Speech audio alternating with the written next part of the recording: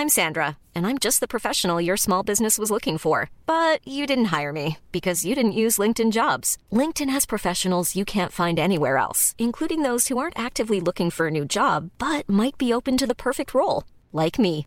In a given month, over 70% of LinkedIn users don't visit other leading job sites. So if you're not looking on LinkedIn, you'll miss out on great candidates like Sandra. Start hiring professionals like a professional. Post your free job on linkedin.com/people today. Planning for your next trip?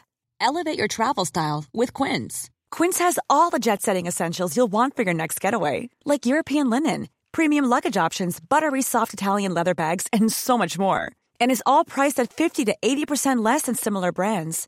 Plus, Quince only works with factories that use safe and ethical manufacturing practices. Pack your bags with high-quality essentials you'll be wearing for vacations to come with Quince. Go to quince.com/pack for free shipping and 365-day returns. Hey there, it's Michelle Norris. I'm host of a podcast called Your Mama's Kitchen. When I travel, I'm usually looking for a way to find a taste of home when I'm not at home. And one of the things I love to do when I am at home is entertain. And Airbnb allows me to do that. When I was in California recently, I rented a house that had a great kitchen. And when we were sitting around the table, we were all thinking, we're in someone else's house. Someone could be in all of our homes as well. If you have a home, but you're not always at home, you have an Airbnb. Your home might be worth more than you think. Find out how much at airbnb.com/host. NBC Sports, Football Morning and American columnist Peter King. What do you think about the Chase Thomas podcast? I'd like to plug the Chase Thomas podcast. Listen to Chase Thomas. You'll be a smarter sports fan and obviously a much better human being. Matt Chernoff from 680 The Fans, Chuck and Chernoff Show here. And I want to say thanks for listening to today's episode of the Chase Thomas Podcast. You can find it on Apple, Spotify, and all your favorite podcast apps. Chase Thomas went to Parkview in North Georgia. He's a local Atlanta kid, and he won't let the Luka versus Trey thing go. He interned with us back in the day, and you'll always remember him.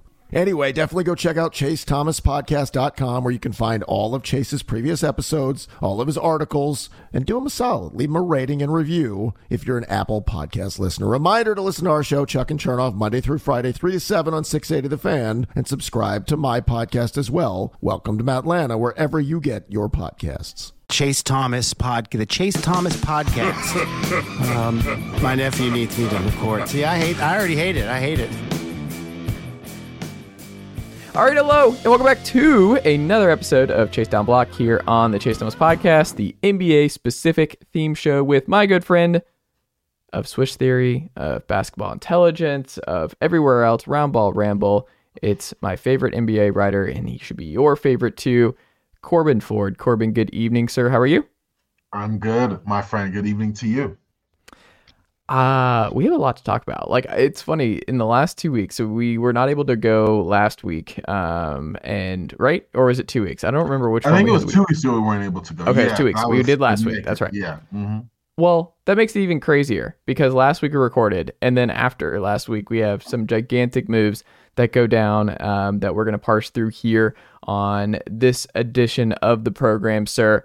And I want to start in terms of when you look at what's all happened now, because one of the nice things that Joe Cronin did, because he's a fan of this very show, Corban Ford, as you well know, is that he was like, you know what, let's go ahead and make sure that I've moved Drew Holiday and Damian Lillard both before this podcast so that they have every move, every asset is complete, and that we can decipher what Portland did and whether or not it was enough. Because as much people are diving into whether or not the Bucks or the Celtics are now the best team in the East, I think a more fascinating question is, did Portland ultimately get enough for Damian Lillard? And do you include the Drew Holiday flip into the Damian Lillard trade as a whole? Because if you do, I mean, I think Portland did really, really well here. Do you agree that Portland got enough for Damian Lillard? And were you surprised by ultimately what Damian Lillard went for? For the first part, I completely agree. I think Portland got really, really good with their return. I do count Drew Holiday as part of that because they took Drew Holiday knowing they could parlay that into getting more assets in return. So definitely think that was all by design. Really good job by Portland there for sure. To go with your first point about what you just asked. I got the second part right and then missed the first part. Oh, were you surprised that he? Thank you. Yeah, I mean, yes and no. I expected a return. I figured, and I thought, I didn't think that Miami. I mean, only Miami Heat fans seem to have thought they're the only team that had the market for Damian Lillard, because like what they had to offer is a poo-poo platter. It wasn't good enough for Dame. It wasn't even good enough for Drew Holiday. And Drew Holiday isn't a horrible player, but he's not Dame Lillard. In the same package, wouldn't work either way. Like, Miami Heat fans wanted to make themselves, and I get it, it's a special state of fan delusion. Like, we're the only team that can make an offer. No. If we've seen anything in NBA history the last couple of years, the team that ends up getting the player is not the team that people had in mind or the player wanted to go. It's always a wild card. In this case, Milwaukee's a better wild card than another random team, but it's still a wild card. You know, no one saw Paul George being traded from Indiana to Oklahoma City. No one saw Kawhi Leonard going from San Antonio to Toronto. You know, like, these moves are moves that the team's going to try to find the best assets they have. There's plenty of other examples, but those are two like notable ones, you know, in the past like 6 years. So like, that is kind of what I'm getting at with it. In this case, yes, Milwaukee, great landing spot ultimately, but no one had Milwaukee up there. No one did. So yeah, I think looking at what Portland got though, yeah, I mean, they got bigger, they got younger, they got future assets down the line. Like, Portland did tremendous. Ricky O'Donnell had put a list of all of the assets. I'm sure he's the only one. A lot of people put a list of all the assets that Portland have gotten back for Lillard so far. But you got Milwaukee's 2029 unprotected first-round pick. Boston's 2029 unprotected first-round pick. You have unprotected swap rights with Milwaukee both in 2028 and 2030. You have DeAndre Ayton. You have Robert Williams. You have Malcolm Brogdon. You have the Golden State Warriors 2024 first-round pick. And you have recent second-round pick Toumani Camara. And that's to say nothing about what they're probably ultimately going to get for both Malcolm Brogdon, who doesn't really fit with Portland at all, and I think some team will give a first rounder for, or even Robert Williams, who, yes, like, young, fits, like, contract-wise, and we're Ayton not on the team. I would love Robert Williams there. But between the two of them, I think you could definitely get a nice little mini haul for Williams as well. So this isn't even finished yet, and I think that Portland's already big winners. Yeah, I think part of me really feels like you should keep Brogdon if he's good with it. Like, it comes down to whether or not you have that conversation with Malcolm Brogdon, because look, the guy has struggled staying healthy. I don't know what his value, like, he was almost traded to the Clippers this summer, and that didn't happen because of injury related reasons. So I don't know, like, Drew Holiday was an immediate flip and that was immediately recognizable. But I think if you're Portland, I think you seriously consider Malcolm Brogdon sticking around at least for a year to help out the transition with Scoot Henderson being the lead ball handler right out of the gate here. It's not like they're loaded with veteran depth here. When you look at it, you have Jeremy Grant, who's been in the league for a long time. DeAndre Ayton still pretty young. Robert Williams still pretty young. Shaedon Sharpe, obviously really young. I guess Matisse Thybulle is going to be an important vet with this group, but you have Shaedon Sharpe, who's one of the youngest players in the NBA. Anthony Simons, who came in super young, so he is extremely young still. So I don't know. It's just such a young core of guys now that I just feel like Malcolm Brogdon, you need guys like Malcolm Brogdon on this team. And if he's good with it, I mean, I love the people who are theoretically just putting him still on the Clippers and like that solves, but like, he might not play crunch time with the Clippers. I don't know if the Clippers can want to go down that rabbit hole and bet on Brogdon, Kawhi Leonard, and Paul George all being healthy at the same time. I don't know if that's or what his value is. You mentioned a first. I don't know if I don't think anyone should trade a first round pick for Malcolm Brogdon at this point. I think a team would, especially pending health. I think a team would do that. Malcolm Brogdon is still a very good player. Like, injuries have been up and down for the Clippers, I think would.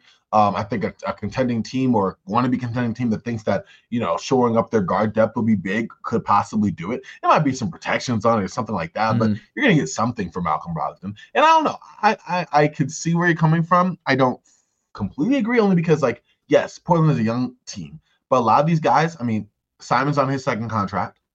Shaedon Sharpe are going to be looking at pretty soon.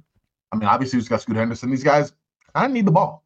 Yeah. You kind of need to see what they can do with the ball. And Malcolm Brogdon is not an older player like that. Like, yes, he's a veteran player, but he's not like in his mid to late 30s. He's very much in his prime when healthy, able to play, and he will play. And yes, if you have him alongside your backcourt, your team marginally does better. I don't think that's what Portland wants to do to begin with. But if you're doing that, yes, like Simons, yes, he's a younger player because he came in the league young, but he's assumed a bigger role for Portland.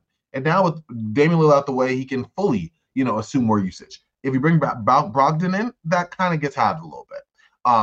I think you want to see what Scoot does with the ball. I mean, yes, it's going to take a while for him to grow. I think Portland's fine with that, given the assets they have coming down the line and their own, to let him grow into that. Shane Sharp, same thing. He's going to kind of need the ball. Like, I don't want Portland to become what Houston seems to have become. We have these young guys, and yes, you want to have some vets in the room, and you have some older players on the roster. So Jeremy Grant. But, like, Houston has now added so many vets. You have Fred VanVleet. Okay, that's one thing, right? And then you come in with Dylan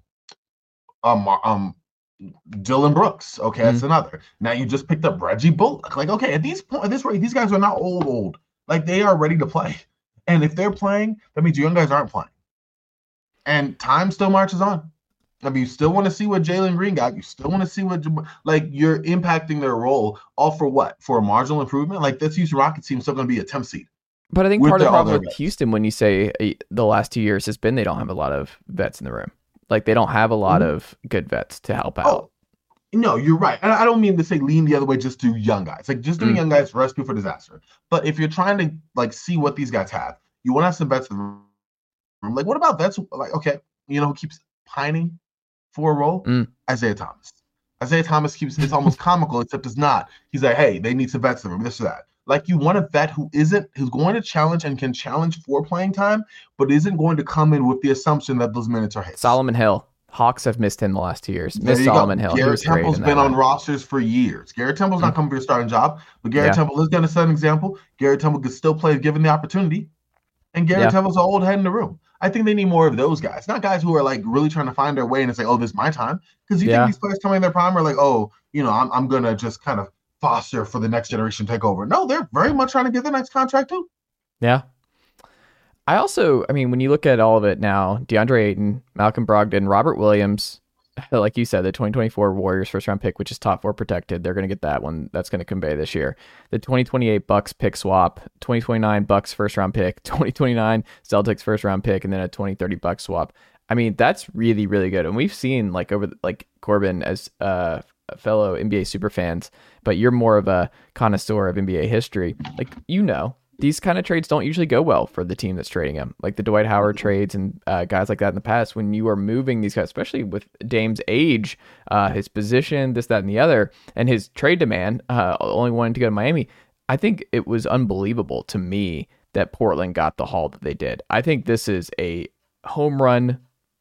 combination home run hitter for Joe Cronin, because you get Drew Holiday in the deal too, that you can flip for even more assets. I think you're just set up, especially those Bucks picks to me, I think are going to be more of a better gamble than the Celtics, because the Bucks are Giannis can still leave. Like, Giannis can still, if this doesn't go well this year, he can still just be like, or he doesn't enjoy playing with Damian Lillard. We don't know. Does Chris Middleton fall off a cliff injury wise? And it just looks, and then they just traded for Damian Lillard. That would be the saddest situation, is if Milwaukee is just stuck with like 35-year-old Damian Lillard and Giannis is gone and Damian Lillard's just back where he was basically these last 2 years in Portland all over again. But I don't know. I think it was great. And I also, just the people who are like, oh, the Heat's package was better. I never got that. And I don't think Tyler Hero fit this group. I don't think it kind of speaks to what you were talking about. They have too many young guys. They have too many young guys who need the ball. They have too many guys on this roster who just kind of overlap with what Tyler Hero is good at. They got guys like Robert Williams and DeAndre Ayton who fill some major needs. You move off from Yusuf Nurkic, who's a little older, and you get younger and more athletic and more interesting with Ayton and Robert Williams. Like, that's a huge flip to go from Nurkic to those two guys. Like, I think by and large, fit-wise, picks-wise, everything I think was better for Portland going this route. That I'm also glad, because we talked about on this podcast over the last month, Corban. What did I say was my favorite one? I wanted Dame on the Bucks because I wanted this kind of swing. I wanted to see Giannis with a final swing before with him laying the groundwork to to leave. I want to see Milwaukee do stuff. Teams don't do this nearly enough where they're like, we'll see what happens. We'll roll the dice. He likes Milwaukee. He likes the city. He's a loyal guy. And then they just stick with the status quo and then they leave and they're like, oh, what happened? Well, they didn't do that. And I think John Horst deserves a bunch of credit in Milwaukee for pulling the trigger, because if Giannis leaves, at least you got one title and you took another big swing at the tail end of his time in Milwaukee. And if best case scenario, you get another title and he still leaves. Like, there's just no downside to this if you're John Horst and you're the Milwaukee Bucks, right? Yeah. No, I got to say, and I got to take it back. When I said no one saw this coming, you definitely hoped that it would happen, So that is big. But no, I agree. I think you have to give Milwaukee credit. I mean, give them credit in general. When Giannis first started making noise a couple years ago, they swung the trade and brought in Drew Holiday, won a championship that year. Yeah. Now he starts making rumbles. Literally, if he does so much to sneeze, Milwaukee's front office like, which is something to be said for that. Other front offices either don't do that or fail miserably. And Milwaukee, especially for a quote unquote smart market team, for them to go, hey, we're going to make the move to satisfy our, centerpiece and really put ourselves in contention for a championship. Finances be damned. Like, there is something to be said for that, and credit to them for doing that. And in a league that, we always want teams to go for the swing and be competitive and everything, and small markets, they have certain, go for it. Do what you can. And they've done that. And they have a team now that's on paper pretty formidable. Mm-hmm. Absolutely. Flipping it to Miami though, Corban, what do they do now in your estimation? Do they just go Tyler Hero, Jimmy Butler, Bam Adebayo, run it back? Because remember, this is a play-in team last year. And I think this roster, you can make the case, is worse. They lost a lot of important Heat guys that they developed, like the Gabe Vincents of the world. I don't know. Part of me just, I don't know what the pivot is. Bradley Beal's already been moved. Damian Lillard's now been moved. Drew Holiday doesn't wind up in Miami. Kyle Lowry comes out as looking like the starting point guard going into next year.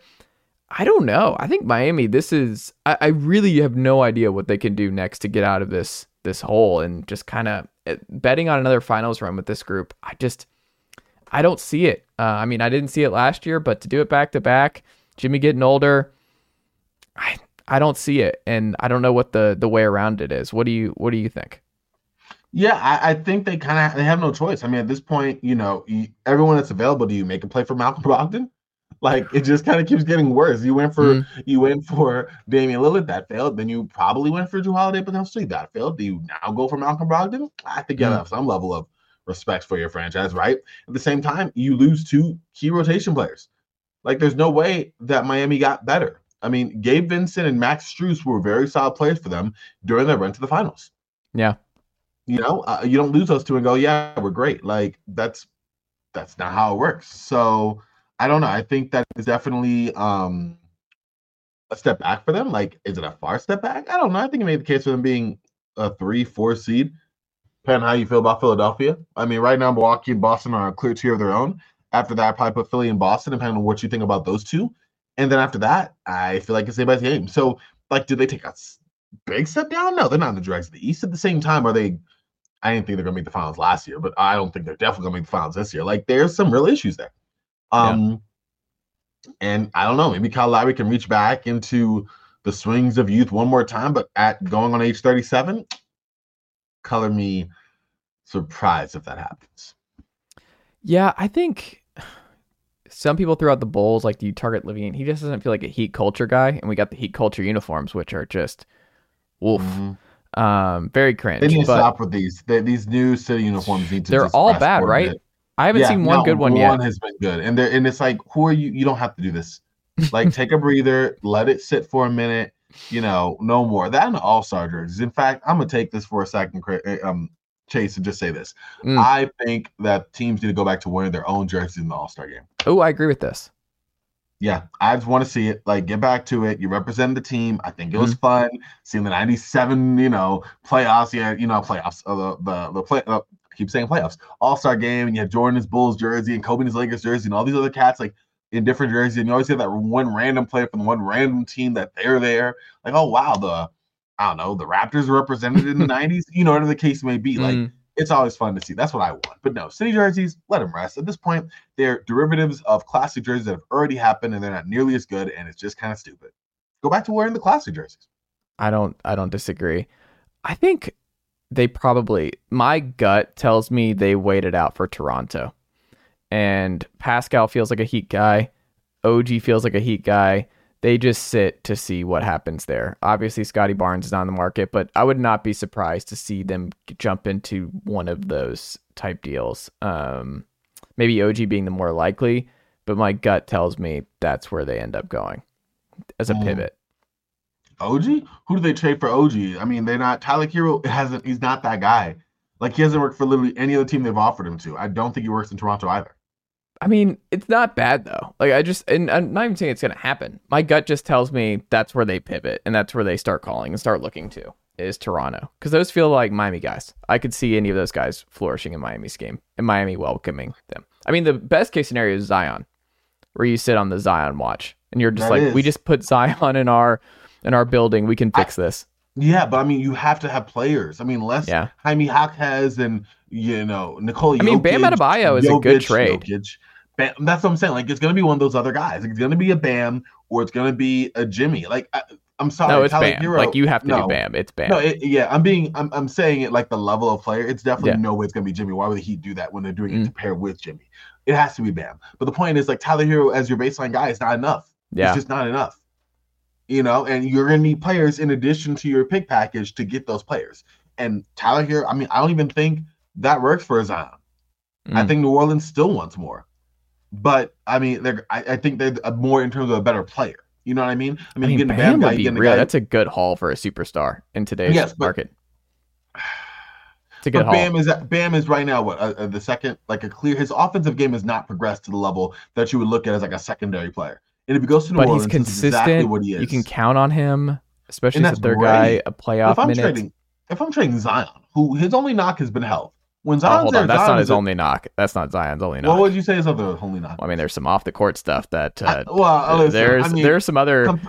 The off the court stuff is more like National Enquirer fodder than actual team distraction. I'm just saying, like what came out this week that he's finally taking. Well, what came out this week that he's finally taking being in shape seriously? Is that what came out this week? That came out this week from noted talks out of both sides of his mouth, David Griffin. Like, I am not how David Griffin executive. The same guy. No, David Griffin. You cannot stand David Griffin. No. You've talked about on this podcast. Like, Corban's the nicest human I've ever met, and he absolutely despises David Griffin. It's wild to hear. He feels like one of those guys who would talk about you behind your back and say something totally different while playing nice to your face. Like, I mean, from what the reports that have come out already have not been flattering about him over just like the last couple of years in New Orleans. Look at the way he's constructed his roster. Look at the fact he didn't take any blame. We can't do this again because I told you they have an amazing 15-man roster. We've already done it. I'm like, he did everything right. It just doesn't matter because Zion doesn't play. One playoff appearance. If you have an amazing roster, you definitely make the playoffs more than once. You'll be the Clippers if you have an amazing roster, because the Clippers have their star players injured, but they always get to the second round or whatever. Pelicans got there one time. And if all their hopes are on Zion Williamson, then they don't have a great roster. If all your hopes are on one player. I'm sorry, you have CJ McCollum, you have Brandon Ingram, you have Trey Murphy, you have Herb Jones and Jose Alvarado. But you're making my point. They have all these dudes, and he's drafted well. He's developed well. He's done all. But that's what I'm trying to say. I'm playing devil. Like, I'm saying, if that's the case and all these guys are good, like, this is good roster construction. Yeah. Then it should hinge on one player, which it absolutely does. They went from the best team in the NBA to literally fighting for a playoff spot because Zion got injured. That speaks to the talent of Zion. And that speaks to a kind of a weakness for the team construction side. In my opinion, not enough outside shooting. They're all dependent on Zion. That's fair. But anyway, you like you said, this is me going on my David Griffin. You know, the one way to get me fired up, mention David Griffin. There you go. I like it, man. I'm sorry, Jason. I had to bring the heat there. I like it. Your favorite NBA sophomore, Corban, that you want to the good folks to keep an eye on this year? Who's your favorite NBA sophomore going into this year? Oh, Jabari Smith Jr. Easy. Ooh, why? I think in the second half of the season, he definitely improved. Second half of last season, he improved. Like his first half of the rookie year was pretty bad. I think we can all admit that there's nothing there. But like most rookies aren't super great. I think he just came in as like one of the best shooting big men. You know, all the things we could bring defensively, get switch, like really good shooter. The college line and the NBA 3-point line is a big difference. Like, you shot from one, I'm sure. I've shot. Like, it's an adjustment. It's an adjustment. You go from being on the best of, a shorter line to having to take those same type of shots from further on. It's not great. And also, I think he took too many threes to start with. Like you got acclimated to it not going so much. But I think he got more comfortable as the year went on. Game winner, good defensive plays, a couple 20-point games here and there. Then he had tremendous summer league. I enjoy, like, he was too good for summer league, which is what you want to see from those types of players. I think now you're in a position where, hey, he could be an ultimate stretch 5. He could be that, or stretch 4. I mean, depending on how you feel about Alper and Şengün. But, like, he's going to get the time. Unlike Şengün, he has good defensive versatility and potential, I think, on that end. And offensively, I mean, he can stretch it out. He can shoot. He is a shooter. So I really look for him to be more comfortable, another year in the books.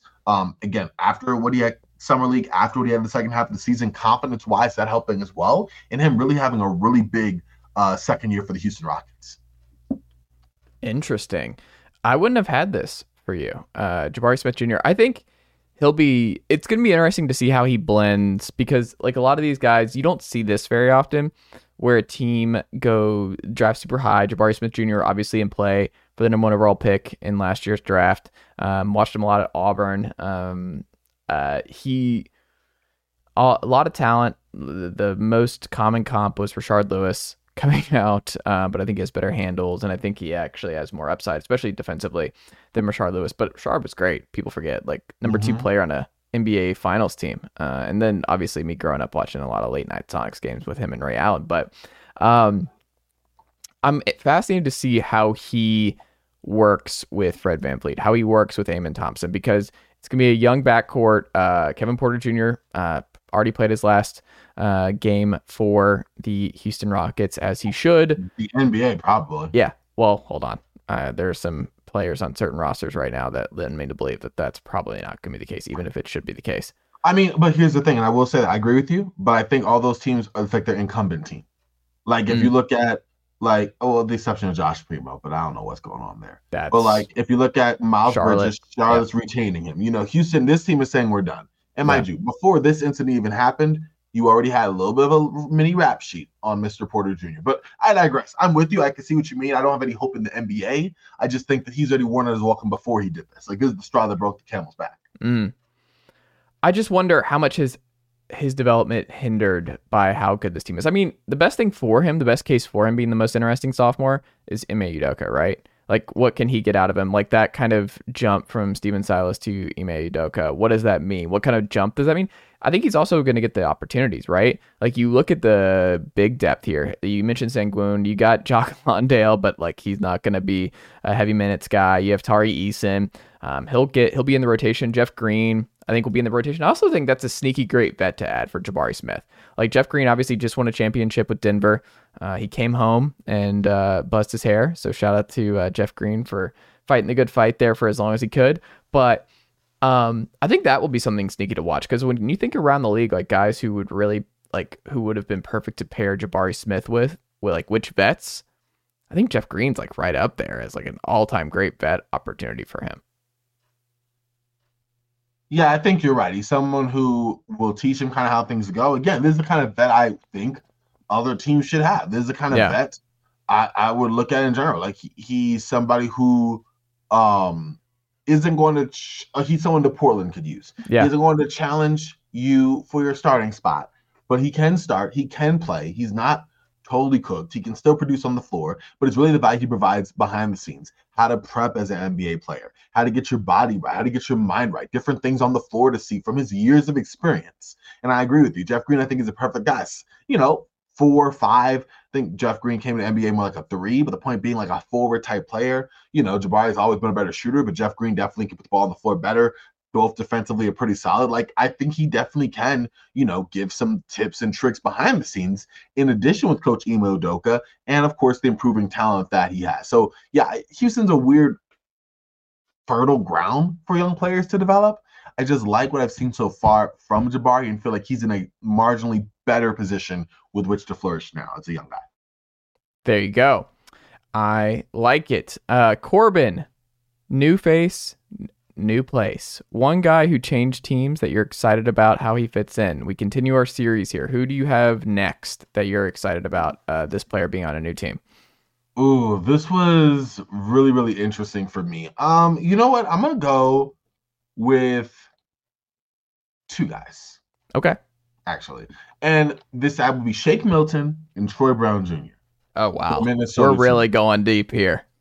Shake Milton and Troy Brown Jr. for the Minnesota Timberwolves. I think both had solid seasons last year. I think that Shake definitely was kind of marginalized, in my opinion, in Philly, but he's a guy who, can shoot ball, can run point, can play shooting guard. I like Troy Brown. Troy Brown, kind of average shooter. But we forget Troy Brown played a lot more on ball in college. He played a little bit on ball going to NBA. He's made some nice reads and some good passes with the Lakers in stretches where he has a little bit more than 3-and-D role he's being pigeoned into, right?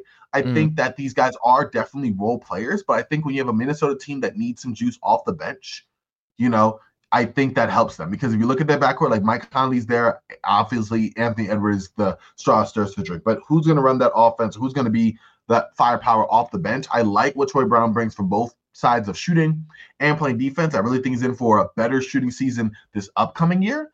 And I think Shake Milton can get some real room to make things happen in Minnesota. So those are the two that I'm looking at. And one other guy, why not? He was already there, but Nickeil Alexander-Walker.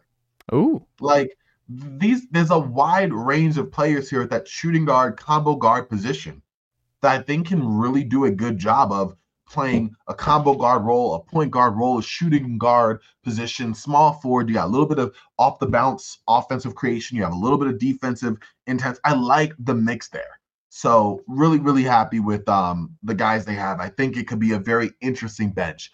But yeah, a little bit of a deep take, but I just like the way they're formed. I guess the right kind of guys around Rudy Gobert and a Karl-Anthony Towns and a Naz Reid and these other bigs. I just think that these are some good guards to play off of them. Okay.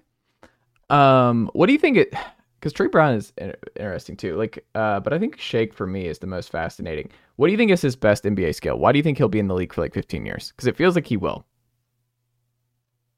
I don't want to say instant offense, but I think Shake can get hot pretty quickly. If you say a microwave, I would call Shake Milton a tea kettle. It'll take a second, but he'll get going. He shot career best 37. Well, not a career best, but higher volume, 37% from three last season. They give you about 10 points and 3 rebounds, 3 assists per game. I think he's someone that can get to his shot. And I just like the way he's able to produce quickly. I mean, his Instagram's called Sniper Shake. I don't know if he's a sniper quite yet, but he's a career 36% three-point shooter. That's not horrible. Yeah. Actually pretty decent, right? His volume could definitely increase. He literally took less than 2 a game last year. So not super great at all. 56 for 148, not super great. But in general, I don't have a doubt that he can't shoot. I have a doubt that he can't score. And as somebody there, run the pick and roll, be a threat to score out the pick and roll, be someone who can make at least simple reads, and be someone that you have to pay attention to. Fine, put him next to a Jared Bayless type guard, not someone who's going to be super great, knock down, set the world on fire, but a solid player that you have to defend. Yeah. God, I have not heard the name Jared Bayless in a really long time. I liked him a lot coming out of Arizona. Yeah, I told you, it's deep take over here. You know how it is on this side. Jared Bayless, how long has he been out of the league? At least 6 years. Is it really? How old is Jared Bayless? That feels a little long, but I feel like it's 2018, 2019 he last played. I want to say 2018, 2019 he last played. I'm looking right now just to double check. Yep, I nailed it. 2018, 2019 played with Minnesota. Ironic. That's wild. It's been that long. Good player. 11th overall. Yeah, he made himself a 10-year NBA career. That's good. He came in at shooting, 20, especially at the 30. End. Yeah, he had a couple years where he shot 43% from 3. No, Jared Bayless, that was my prime blogging years. So I have a lot of Jared Bayless remembering some guys. I remember being in a lot of fights about Ramon Sessions is actually bad. Laker fans, that one year where they talked themselves into Ramon Sessions, those were tough times. Trust me, I didn't like that year. I had to, but I didn't like it. No? What about Kareem Rush? No, it wasn't. When you wouldn't take a shot outside of 20 feet, that's when I knew that it was a problem. Kareem Rush, not bad. He could shoot. Couldn't do a whole lot more, but he could shoot. It wasn't with the Lakers long. But I think he won a game for the Lakers. Game 6, 2004 Western Conference Finals against the Minnesota Timberwolves. Hit 6 threes. I love that. If I remember that correctly. There you go. Final thing here tonight, Corban. Pacers unveil their new starting five. And I want to get your perspective on how you think this will actually work on the court. And do you think this is sustainable for the course of the full year? And do you think this is the best five the Pacers and Rick Carlisle should be running? Tyrese Halliburton, Bruce Brown, Obi Toppin, Benedict Mathurin, and Miles Turner. What do you think? I like it. I would rather have Bruce Brown come off the bench. Mm. Who would you replace him with? Buddy Hield? Probably until I let him go. Even Jarace Walker. It's a lot early for him. Honestly, I was gonna say that is a lot early. I mean, Buddy Hield for me is like I would put him out there, but I'm shopping him. Jarace Walker is probably like I like that team. Like I'm only changing it for the sake of having a guy like him come off the bench. Like it's not for anything like Brown, not a player better than Brown or anything. It's just having a player like Brown to give that energy and juice off the bench. That's what I would like. But honestly, no, I think it's interesting on shooting. Bruce Brown's an iffy shooter. Obi Toppin's an iffy shooter. But I like Benedict Mathurin. I like Miles Turner. Yeah, I think it's good. Defensively, I wonder how Obi Toppin holds up. It's kind of his issue. Now you won't play him before. Miles Turner's going to be busy in the back end, tell you that. But aside from that, no, I think it's a decent starting five. Like, there's some balance there. I guess Buddy Hield's your sniper off the bench until he's moved, if he is moved. And yeah, I think you have at least some decent balance up and down. A little light on shooting, a little different on defense, but ultimately pretty good. What do you think Benedict Mathurin last year? What kind of player? Do you think he has star potential? Is he best player on a contender, second best player on a contender? Where are you at, Benedict? I'm feeling more second best player. Okay. Maybe he improves some more on ball, in terms of playing his passing reads and, playing out the pick and roll, that sort of thing. Right now, he's a very good, I think, potential of being a very good offensive and defensive player. But maybe he'd be a two-way wing of the Paul George ilk, even maybe of the Kawhi ilk, kind of moving forward as he grows more to his game. And then you have a different thing totally on your hands. But I definitely want to see more of that on ball. I don't think there's a whole lot there for him as it stands right now. Where are you at with Tyrese? Oh, I like Tyrese. From one ugly jumper fan to another, I have respect for those who can make a shot that looks weird but goes in. His passing's great. He's shown they could be a lead guard. I thought he'd be more like a combo kind of guard coming in. And yeah, he could play the combo role, but I thought he would have to because his passing wouldn't be as great. And it's been amazing. He could definitely be a lead guard. His scoring has been something that he can get into a shot when he wants to, and he can make that shot, and it works for him. I think he can be an all-star, and drive highly efficient offense. So definitely high on Tyrese myself. I'm going to do a quick game here. This is a fun exercise with Tyrese. You ready? I'm ready. Right now, would you trade Tyrese Halliburton for Trae Young? No. Would you trade Tyrese Halliburton for Jalen Brunson? No. Would you trade Tyrese Halliburton for Cade Cunningham? No. That's an interesting one, but I haven't seen enough from Cade yet. Would you trade Tyrese Halliburton for LaMelo Ball? Closer for me personally, but no. Okay. Would you trade Tyrese Halliburton for Tyrese Maxey? No. If Tyrese Maxey can be something like Tyrese Halliburton, I'd be happy for Philadelphia. This might be the most tough. Would you trade Tyrese Halliburton for Darius Garland? That's a good one. That's a good one. I like Darius Garland. Small guard. Not super great defensively, but I mean, neither technically is Tyrese Halliburton. But, ooh, that's a good one. I'm going to say yes. But and I will say this before I say yes. I'm saying yes because I am partial to Darius Garland. I love me some Darius Garland. I think he gets a really good guard. I understand the size limitation. I understand he's never going to be good defensively. But I like his ability to I like his offensive ability. I like his floor game. I would personally have to really think hard about it. Let me say that. I don't know if I would trade him for Darius Garland, but I would definitely think long and hard about it. It would be a lot more difficult. Easily the most difficult decision of the guards you gave me. I think I agree. The reason I asked you that, I think Tyrese Halliburton's the most valuable guard in the East.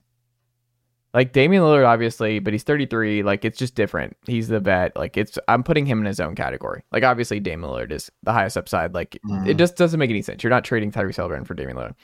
I just think Tyrese Halliburton is probably the most untouchable lead young guard in the East. And I think once Dame exits prime, like I think it's Tyrese's conference. Like I think the best version of Tyrese Halliburton is the best point guard in the East.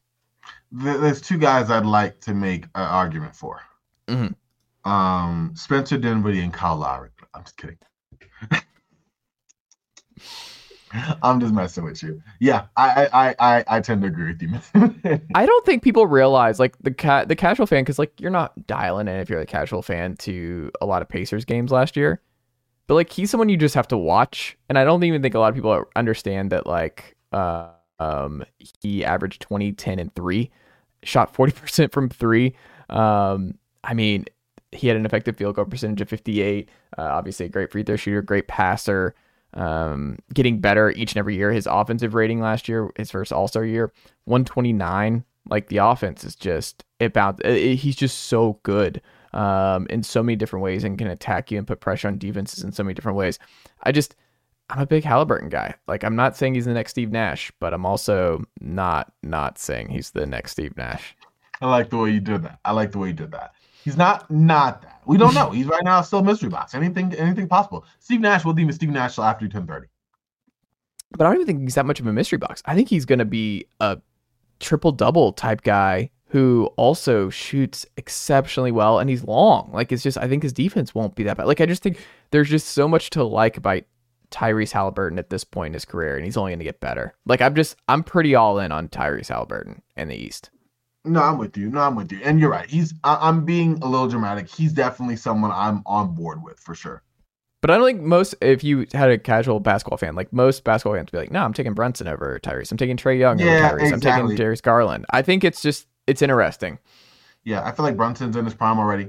Like not going to get much better than what he already is. I think that Tyrese has more to offer than Trae Young at this point. I'm with you. It was interesting. That's an interesting exercise. I like those for sure. Really kind of force you to put stock of players in real time. Yeah. I think Tyrese has high stock. Corban Ford, what can the good folks check out from you across the internet this week? Doing NBA division previews on Ramble. So we already did the Southwest division, the Pacific division, and the Atlantic division. So those are out. Well, the Atlantic division I have to put out soon, but those are out. Trying to ramp up NBA coverage as we get going here. And then inevitably so will all the other projects come together because like this is the time, Chase. This is where I become the basketball Chase Thomas. Because you don't take rest and don't take breaks. And once season starts, neither will I. Well, there you go. I'm excited. Keep up the great work. Go subscribe to Roundball Ramble because the regular season will be here before you know it. Read Corban everywhere. And Corban Ford, I will talk to you next week. Appreciate you, sir. This is Ben Ingram, radio voice of the Atlanta Braves, and I'm here to tell you that you've reached the end of today's episode of the Chase Thomas Podcast. As a friend of the podcast, I'd like to say thank you for listening to today's episode and hope you return for the next one. To show your support for the program, tell a friend or coworker or even a family member about the program. And if you're an Apple Podcast listener, leave the show a rating and a review. It goes a long way. That'll do it for me. But don't forget to listen to myself and the rest of the team at 680 The Fan and the Braves Radio Network this season. Go Braves! Chase, I think I'm going to hear more about you. I really do. I think you've got a way about you that you're interviewing. Mm-hmm. Your pleasantness, you're smart. So I think I'm going to hear big things about you.